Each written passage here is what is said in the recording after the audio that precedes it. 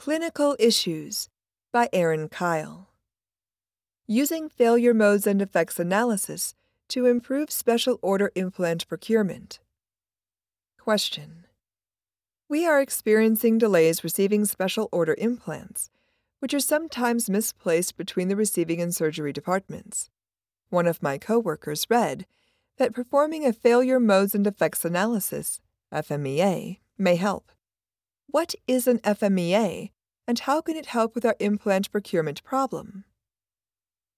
Answer: An FMEA is a quality improvement tool used in multiple industries to improve processes proactively. It also can be a useful tool for interdisciplinary collaboration when there is an issue that involves multiple disciplines, such as obtaining implants. Because so many healthcare processes require interdisciplinary collaboration, FMEA is well suited to assist perioperative teams seeking performance improvement.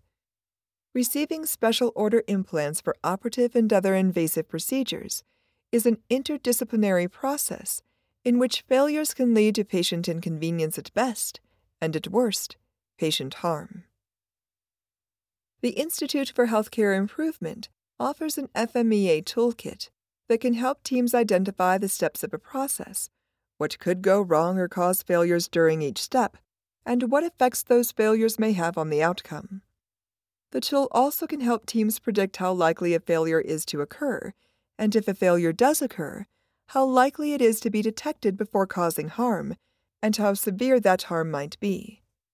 After outlining the process steps and potential failures, the team calculates the risk profile number, RPN, to assist with prioritizing actions to reduce the occurrence of each failure. Supplementary Table 1, which was adapted from the FMEA template, provides an example analysis that may be helpful to teams looking to improve their special order implant procurement process.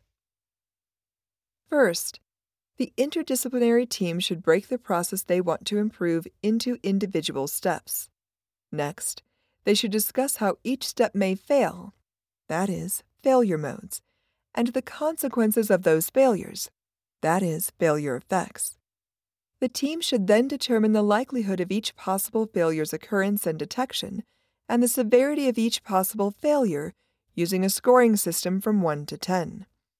The values differ depending on the failure modes and the effects that each step can have on the overall outcome.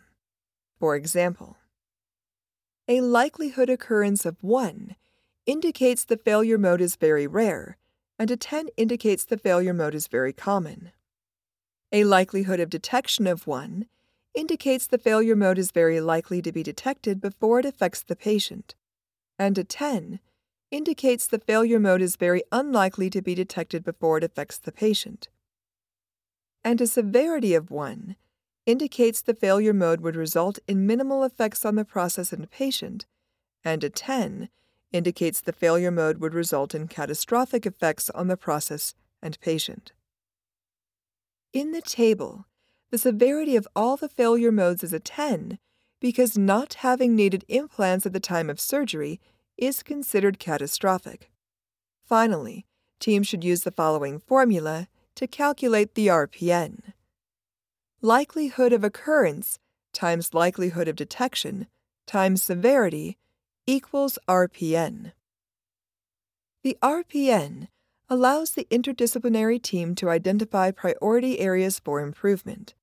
Although the team eventually may implement all the necessary actions to reduce the occurrence of failure, it is not always beneficial to implement each action required for all processes and circumstances immediately. Teams should address items with higher RPN values first. Supporting information. Additional information may be found online in the Supporting Information tab for this article.